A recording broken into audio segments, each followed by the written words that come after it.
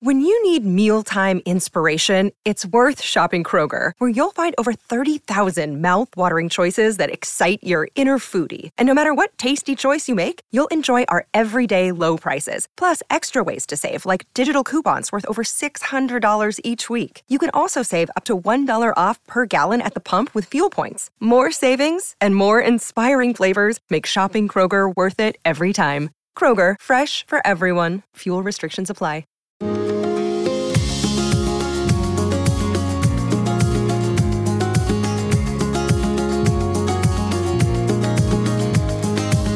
You are listening to the Thoughts from a Page podcast, which is a member of the Evergreen Podcasts Network.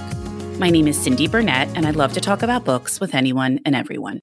While listening to my podcast, you will hear author interviews, behind-the-scenes conversations about various aspects of the publishing world, theme discussions with other book lovers, and more.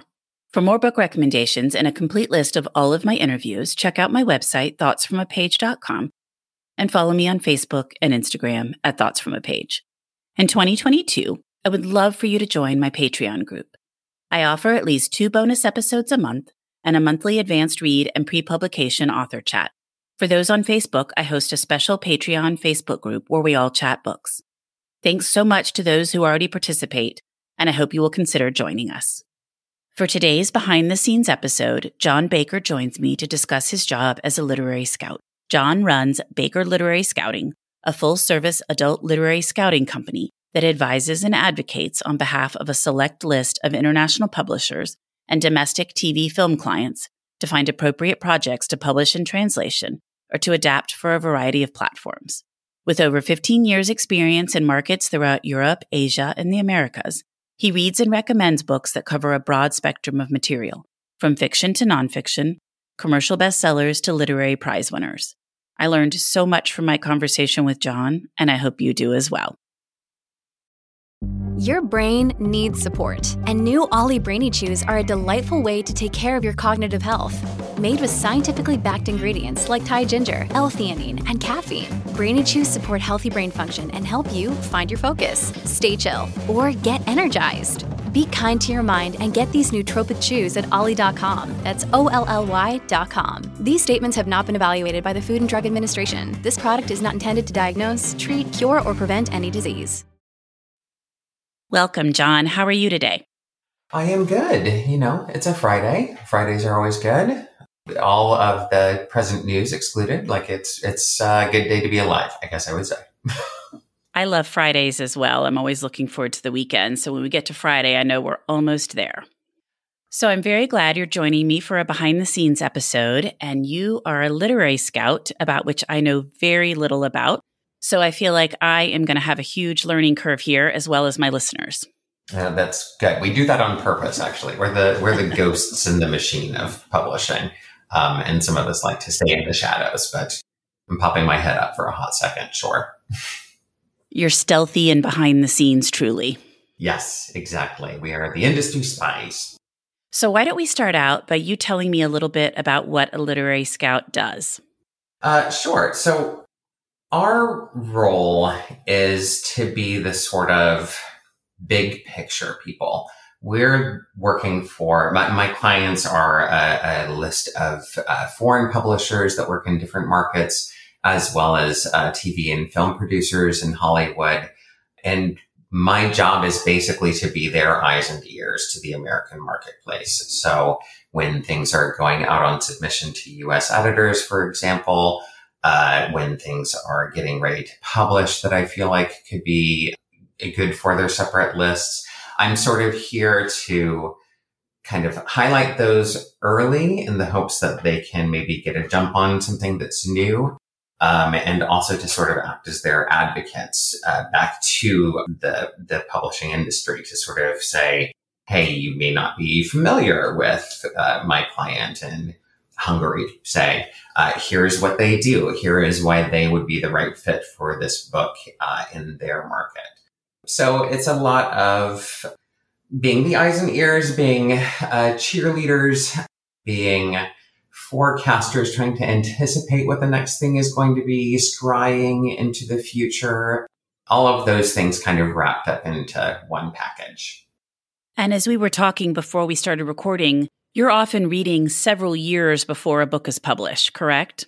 Right. We're usually trying to read at the point that an agent is getting ready, a publishing agent is getting ready to submit it to editors for their own consideration to perhaps take for their own imprints.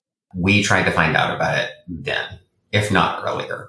Obviously, we can't do much earlier than that because the books have to be written. But yeah, we're trying to get it as early as possible. And so sometimes those are proposals for nonfiction projects that, are years in the making. I just got a final version of a manuscript for a book that's publishing next year that I quite like. But the initial proposal, I think, was sold in 2016, because sometimes it takes that long for them to do the research. So it's kind of, we are both here and in the future all at the same time when we're reading. We're trying to anticipate what's happening now and also trying to anticipate, well, what's going to be the thing 2 years from now when these books publish? What are tastes going to be like at that point? So yeah, it's a little confusing for a scout when somebody asks, oh, what should I be buying? Which of course, everybody is always asking us. That's the first line of conversation whenever you meet somebody new. It's like, I have no idea. I let me look at the bestseller list. Oh, that one. I liked that one. I forgot it had published. And that's so interesting because I feel like I do a little bit of that. I'm certainly not 2 years in the future, but I'll often be 5 months, 6 months, and people will ask me a question and I will have to think for a second, okay, is that book out yet? Or like, what's just come out? Because I'm usually reading farther ahead. I can't even imagine if I was reading several years out. Exactly. It's a challenge, but it's also, that's part of the pleasure of the job is you have the inside scoop. You sometimes are, steering the inside scoop in a sort of way. So I always joke, a scout's job is I gossip on the phone and I write book reports like that. I'm so lucky that somebody wants to pay me to do that. Absolutely. I feel like you're on the cutting edge of the entire publishing world. Yeah, I mean, we also have no power ultimately at the end of the day. Of course, it's nice to be on the inside track, but it is also, as a spectator, 9 times out of 10. You have your own company, Baker Literary Scouting. How did you get started as a scout and how did you decide to launch your own company? How did I get started as a scout?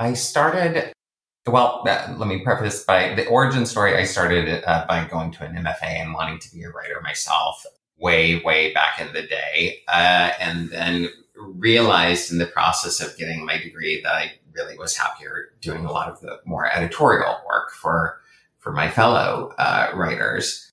So wanted to transition into publishing in general.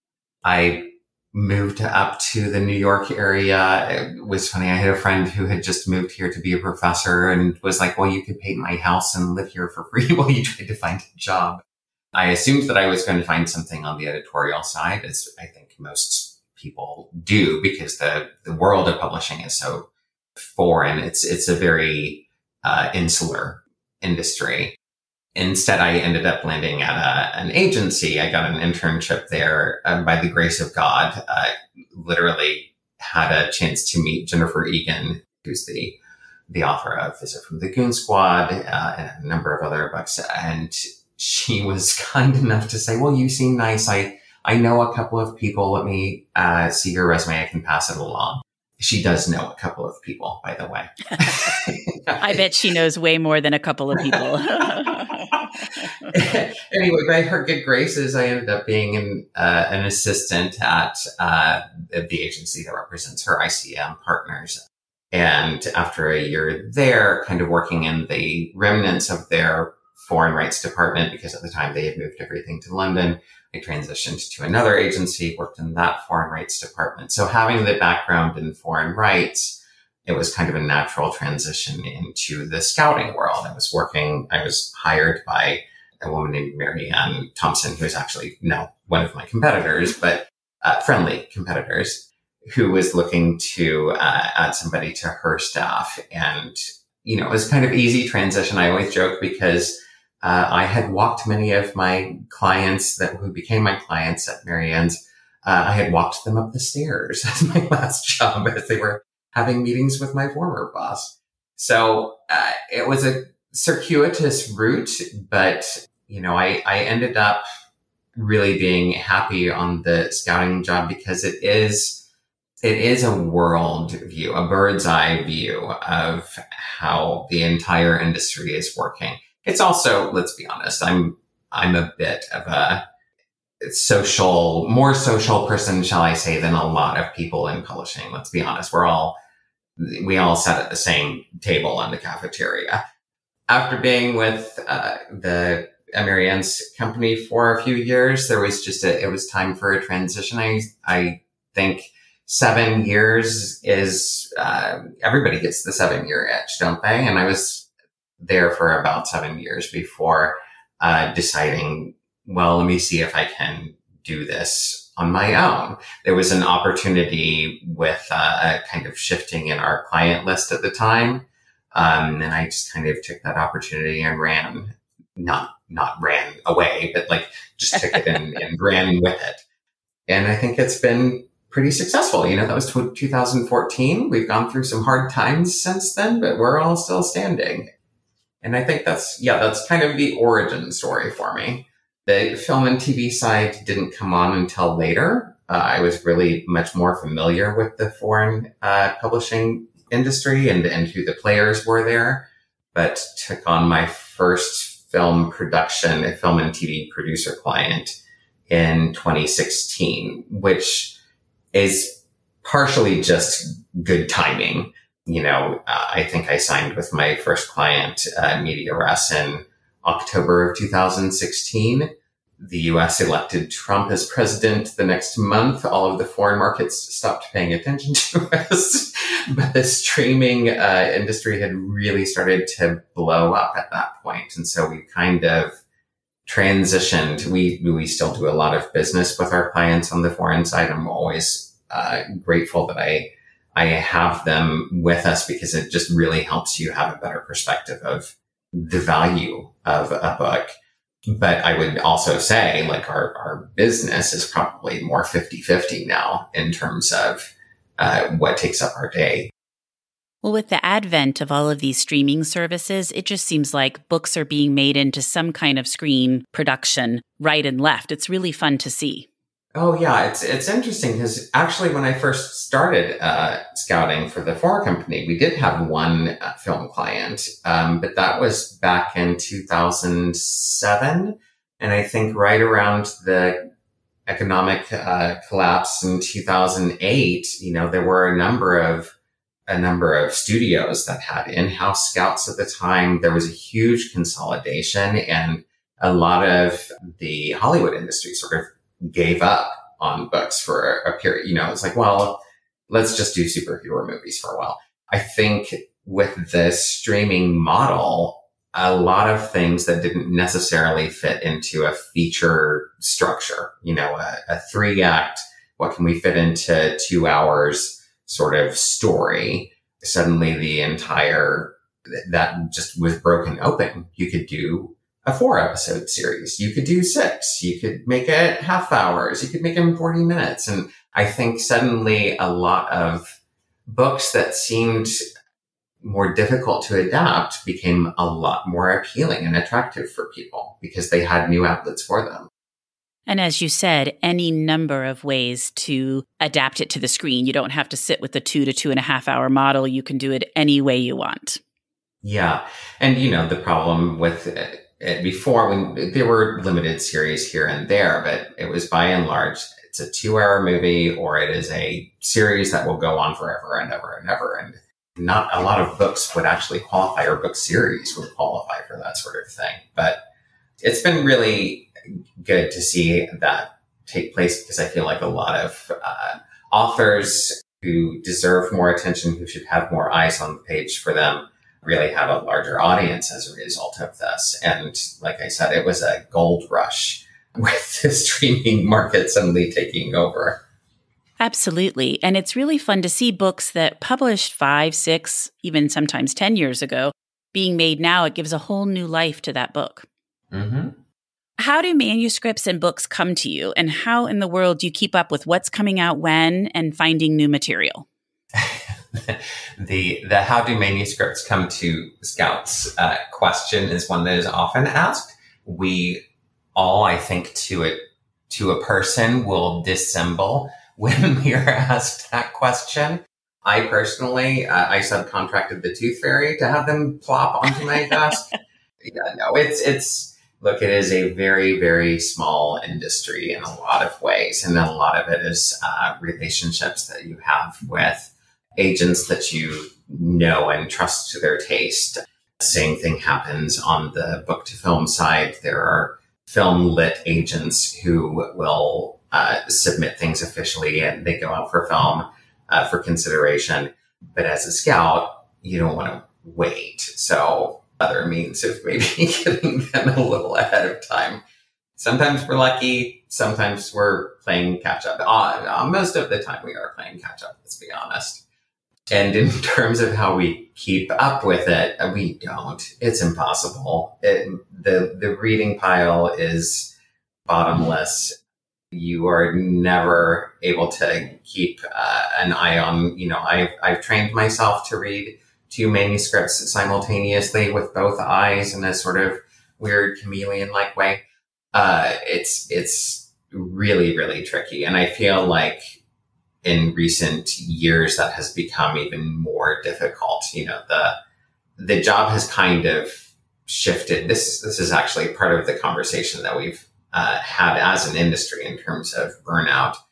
Everything got thrown into the inbox during the pandemic. And I was just looking at my previous manuscripts folders on our drive to see how many manuscripts we were considering at any given moment. And back when I first started, I think for the year of 2014, we had around 800 manuscripts that were submitted to us.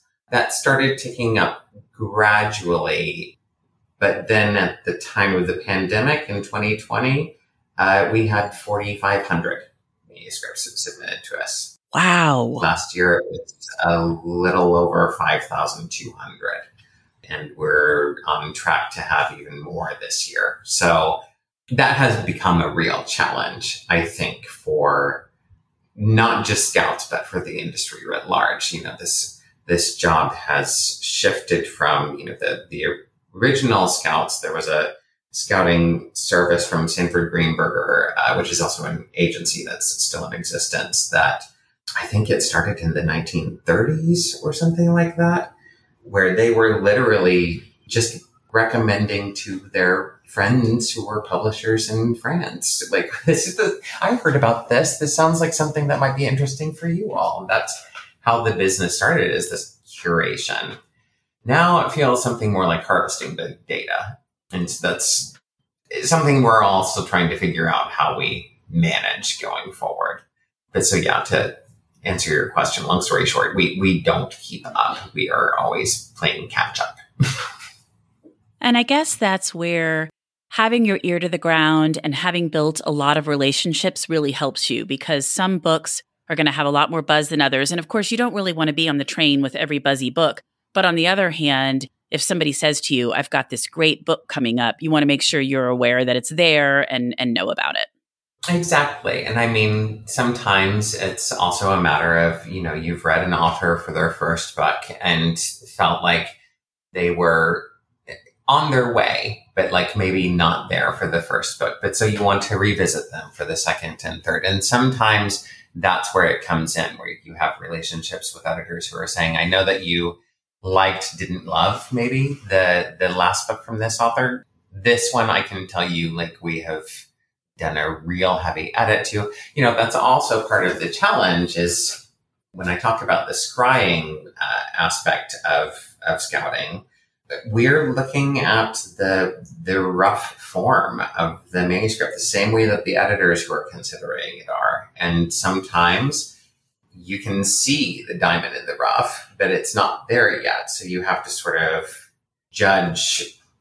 Some editors are better with editorial processes that are necessary for certain books than others. So that's really what we are paid for as consultants for our foreign clients and for our film and TV producing clients, is to really give them the lowdown of like, okay, this looks a little hairy right now, but I know who's giving it the shave and a haircut, and it's going to be great when you see it in final form in 2 years.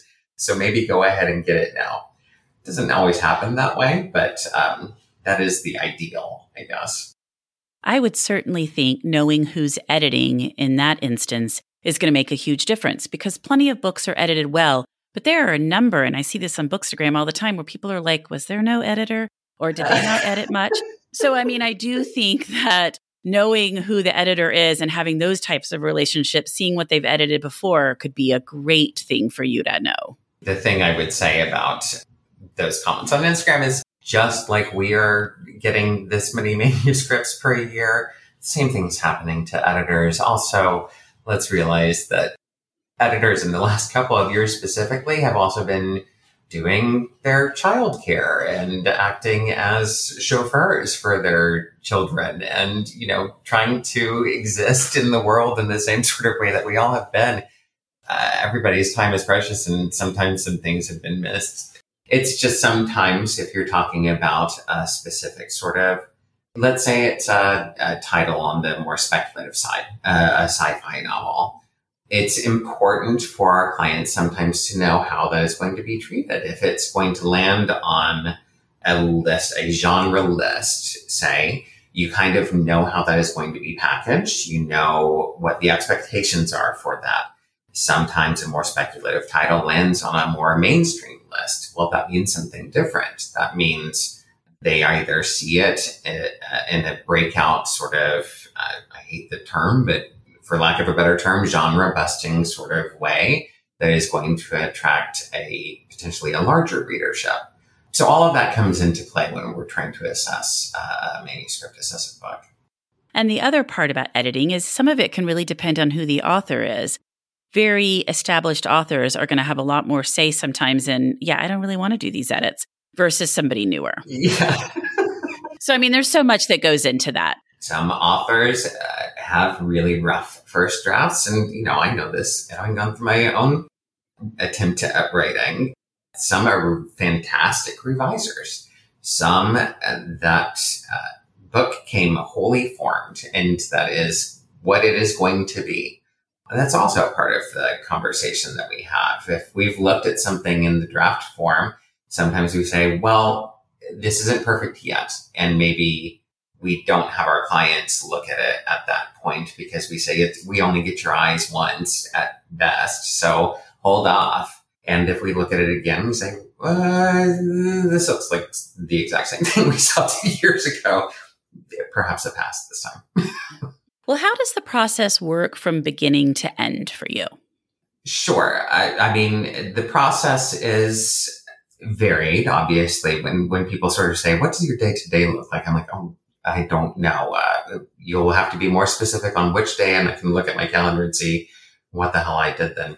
By and large, it starts with a conversation with either an agent that's getting ready to submit something, or an editorial contact who is talking to us about, well, this is what I'm sort of considering right now. We, source those projects and have a read for ourselves, and then respond to our clients. We basically report out to the foreign clients as well as the film and TV producers. Hey, these are the things that are sort of getting traction here as of now. They'll respond. They'll say, well, keep us posted or what have you. We'll continue to track it through the process, be it, if it's a big buzzy title that's going to auction in the US, we try to get a handle on, okay, well, how many bidders are there? How much is this going to go for? Although I will say we used to have a pretty good rubric of, okay, if it costs this much in the US, then you maybe take off a zero for the UK, and maybe it's a fifth for Germany or what have you. I tell clients nowadays, don't pay attention to the number because the market here has become so, the big books go for big money, and that's not necessarily what your client in Eastern Europe, say, who are having their own issues right now, can really handle. But so we do try to give them some guidance into how it's being perceived here, how it's going to be landing. And then we follow it all the way through the process. If there's additional stuff that's happening for marketing or for publicity, if it's for the foreign clients, if it's landed a TV deal, or it's going to be, if it's been optioned for a movie. And then, we continue to go through all the way to publication and send out the sort of, here's what's hitting on the bestseller list, to try to catch if there is something that maybe we even missed or that we didn't anticipate. So that's kind of the general process for it, but that oversimplifies a lot of the conversations that happen in between this sort of, like I said, bird's eye view of what the industry writ large is doing, what they're reacting to, what you can sort of see is happening. We've had instances of, I don't want to say fads, but like the coloring book, the adult coloring book sort of movement that hit very quickly here. And it was one of those things that we were saying to clients, this is weird, and hear me out, but this is happening. Do you all want to participate in this? Sometimes it is, I remember with 50 Shades of Grey, whenever that was still self-published, and we were hearing rumblings of the US publishers all suddenly trying to vie for it, I think right before a London book fair. And we were saying to the clients at the time, this is a thing we have sort of talked about, like in times of economic strife, erotica sales actually tend to go up for various reasons that we don't need to get into here. It's just cheaper entertainment. And do you want to participate in that? So some of it is also just that sort of trend forecasting and just trying to keep an eye out for what the next thing is. And that part's complicated. That part just comes with experience and seeing sea changes happen when they happen. Trying to predict which of these trends will actually stay for a little bit and which will just be very fast fads. Yeah. Are we doing angels again? Maybe we're doing angels again. I don't know. Circuses? No, probably not circuses. But yeah, there is a lot of those conversations that take place. Look, these are the same conversations that are happening in acquisitions meetings at publishing houses. These are the same conversations that are happening in literary departments at agencies, where they're like, I have this thing. And a lot of it just comes down to, what's your gut say? A lot of it is based on the taste. I will also say for scouting, you have to be particular to who your clients are. On the foreign side, I work exclusively with specific publishers in each of the territories that we have a client. So we have one French publisher that we work for. Their taste might vary widely compared to some of their competitors in that market. So it is also sort of knowing, okay, this is a thing. Is this a thing for the list specifically that I'm supposed to be thinking about in that market? And evaluating it on that basis as well. When the erotica sort of fad, I don't want to say, when we were all suddenly talking about 50 Shades of Grey, there was a moment I remember when I was in my German client at the time's offices, and we were discussing this, and they helpfully reminded us that they were partially owned by the Catholic Church. And so, no, they were not going to be participating, despite the value they could see economically in the project. Probably not for them. Not the right fit there. In like vampires, it makes me think about Twilight. There's just some of those that just come on, and then all of a sudden there's so many others right along with them. All of the girls that they have several substance abuse problems and Exactly. aren't sure if they saw what they saw. they are on some mode of transportation or they're looking out of something. Yeah, there were a number of those conversations that happened too, still happen. I was going to say that one is sadly not gone away yet. I'm kind of done with the unreliable narrator who drinks too much and maybe witnessed something, maybe didn't, but that's just me. we have had multiple conversations about that. But I've also had multiple conversations of like, well, maybe this is the last one. Should we do the last one? I don't know. I feel like I've had that conversation for 4 years now, though. Yeah, exactly. I was just going to say there were a lot of last conversations then, because I used to work at a mystery bookstore here in Houston. Even, this was pre-COVID, so several years ago. And I would say, I can't understand how this trend is still here. And she goes, it sells. The owner of the store, these books continue to sell. And if they continue to sell, publishers are still buying them. And I was like, oh gosh, it's just crazy. Yeah. And look, some people, they find the thing that they like and that's all they want to read too. So you need to satisfy different readerships.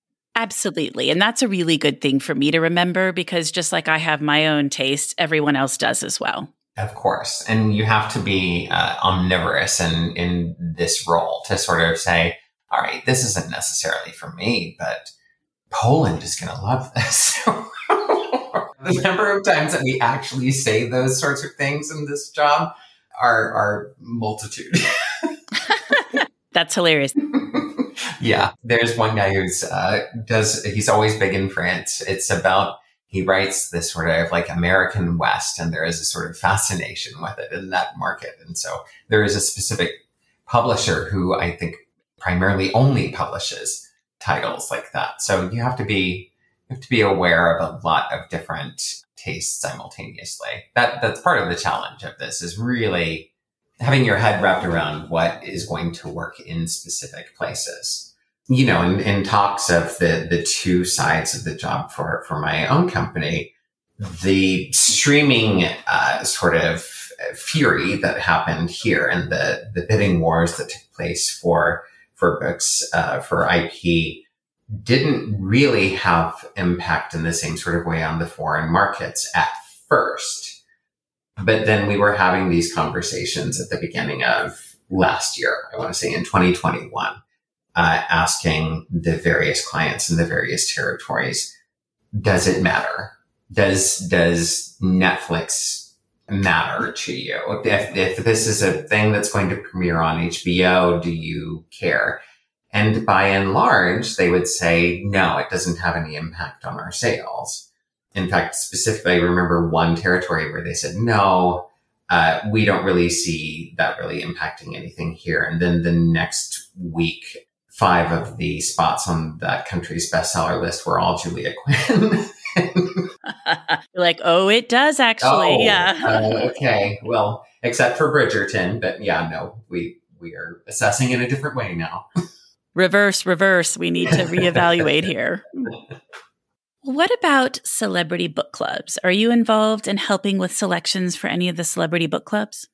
I work with one production company that also does have a book club. I think it's an open secret in publishing circles that we work for Hello Sunshine. And so, yes, I do help source a reading list for that book club in tandem with our work on behalf of the development team. I'm always really careful to say, I am but a very small cog in a very large machine. And there is one reader in that book club whose opinion is actually the only one that matters. So, yes, I help source the material, and I have sort of, like with all of our clients, I have an understanding of what is important to them, what they gravitate to themselves, and try to find things in similar veins for that. So yeah, that sounds really vague. I'm just always really careful. I don't want to take ownership of something. That's part of the challenge of being a scout. We have no product. We have no book at the end of the day that we can call our own. Our product is information, and the second we have it, it's already old. So it's always a game of looking for the next thing without having something to put on a shelf at the end of the day. Well, and you can recommend all you want to her, and you're assuming you're probably maybe one of the only people recommending certain books, but you don't necessarily know, okay, when she picked this one, was it because I recommended it to her or somebody else recommended it, or what that process was like after your recommendation? And look, it's always about your own personal experience with the narrative. That's as much as we can try to anticipate what anybody's taste is going to be. Some things hit and resonate with people differently than others. So it's always a guessing game. I feel like I've gotten pretty good at guessing, but there's always room for improvement. Well, I understand that you really don't have projects in terms of a final product, but you are recommending these things, suggesting them to your clients. What are some of your favorite projects in that vein that you have worked on? It is hard to remember because of the vast amount of things that we're reading. There are experiences that I've been really happy to see how they turned out. I remember several years ago having read the just finished version of Immortal Life of Henrietta Lacks right before going off to an international book fair where I was seeing a number of our clients, and hadn't even written a report or anything, but we had a dinner with clients. I think one of the first evenings we were there, and was sitting next to a nonfiction publisher in one of the markets and saying, "Oh, I read this thing, and it really struck me as something that I haven't seen before. That seems fascinating. I think you personally would really like it." And then that book became what that book became, which again, it is really hard to identify it's one of the challenges of publishing whenever you're trying to look for comps and you're like, this one doesn't have any comps. And I think that's a good thing, but I don't know how you're going to evaluate it. They were super successful with it in the market. So that was happy. I am really happy with a couple of the projects that have happened on the TV and film side. I can't really discuss any of them, but you will see, one of our clients did the Pachinko adaptation for Apple TV, which I think is a real gold star in their crown, just because of the care they took with that material, the number of conversations that were had about how to show an audience the code switching that would happen in a scene where I think in an early episode, maybe it's in the first episode, the grandson is talking to the grandmother and he is saying something in Korean, but you can tell he is using the Japanese word for a couple of things when he's thinking with a sort of business mind. And it was just a matter of changing the color of the subtitle. That very elegant solution was something that I think was deliberated about for quite some time. It's also just a beautiful, beautiful show. So I was really happy with that. I mean, again, it's hard as a scout to say any of these are yours though, because we are just here to provide our opinion and our evaluation of what it's going to do for separate markets. At the end of the day, our clients are the ones who are going to take that and run with that or not. And so it is all a little bit ethereal, I guess I would say. I guess that answers. Does that help? Absolutely. It's fascinating to me because, as I said when we started, before you and I connected up, I didn't even really know there were literary scouts. So just understanding what you do and how it works behind the scenes is completely fabulous. Yeah, I mean, look, there's talent scouts in a lot of different industries. We are the ones that are doing it specifically for books, but it's not unlike somebody going to a baseball game at a farmer's league and saying that pitcher can really pitch. We're looking for pitchers, Exactly. Well, before we wrap up, what have you personally read that you loved? As I said to begin with, I owe my entire career to Jennifer Egan taking pity on me at one point. I was still working at a Starbucks at the time. I did read her and am effusive about her newest book, The Candy House, which is a sequel to her book, A Visit from the Goon Squad. Highly recommend. When I was talking to the publisher for it and they asked me what I thought, I said, I'm not going to be helpful for you because my comps are like, I don't know, Fabergé, which I don't think you can put on flat copy. I loved that book. I will say I was really excited to see a couple of our clients jump on True Biz, Sarah Novak's second novel, it takes place in a school for the deaf. I thought that was a real fantastic reading experience in this sort of way. Sometimes there's shorthand that it seems reductive from the outside, but I always say that's sort of like a kite runner reading experience where the readership is going to come to a new culture, a new part of the world that they have not been aware of or have not explored before, and are going to be learning about it at the same time that they are just getting a really good story. And I feel like that checked a lot of boxes for me. It was so good. I agree completely. I just thought that book, it was so interesting and I learned so much. But as you said, you also have the story to it. And I still think about it. And then the timing with Coda winning the Oscar and that movie coming out around the same time, I felt like they really complemented each other as well. Yeah, you're absolutely right. It was, again, sometimes it's kismet when things land the way they do. But I feel like that one really resonated with me. I'm trying to think what other things I have read recently. This is the challenge of being a scout, is we are reading things 2 years beforehand. So sometimes we can't remember what's actually published to talk about. My own personal reading taste, I love Rebecca Makkai. I love Kevin Wilson, Andrew Sean Greer. Those are kind of touchstones for me. If you're writing something that is smart and a little bit funny, I'm going to be on board with you 90% of the time. I won't be able to sell you to most foreign markets because humor is really hard to translate, but I personally will very much enjoy it. That's interesting on the humor aspect. Yeah.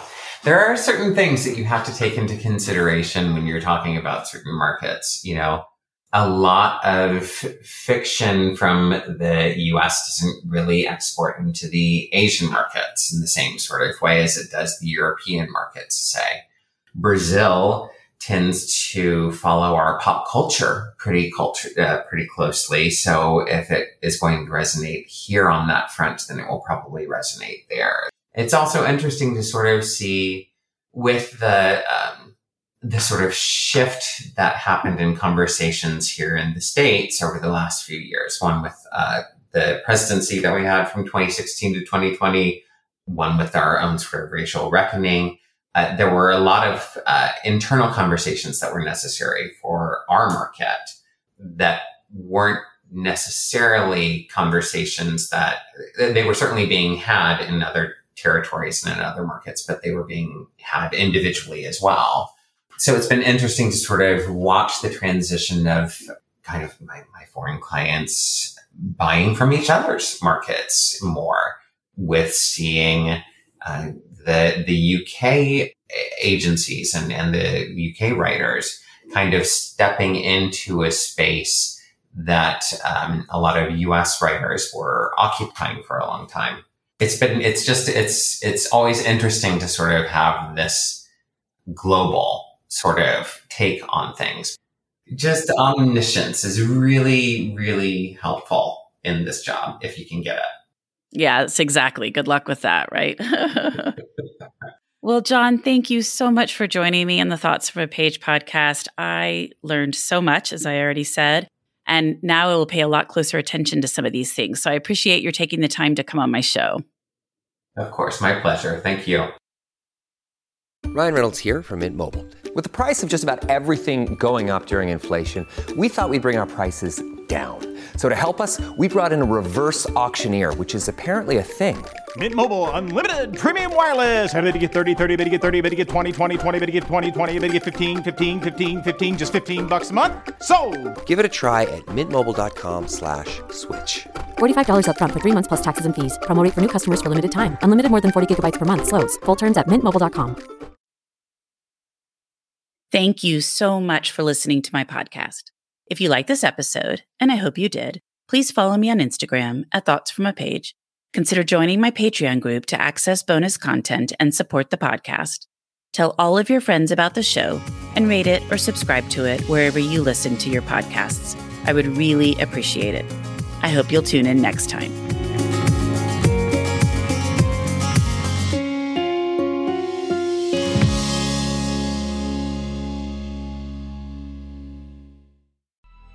Coming up on 5 Minute News, I'm Anthony Davis. You might think it's partisan because maybe it's critical of one side or the other, but it's not, it's just the truth. And I think that's also something that's kind of unusual for Americans listening to the radio or to podcasts, because the news landscape in the States has been so partisan for so many decades. So 5 Minute News is verified, truthful, independent, unbiased, and essential world news daily.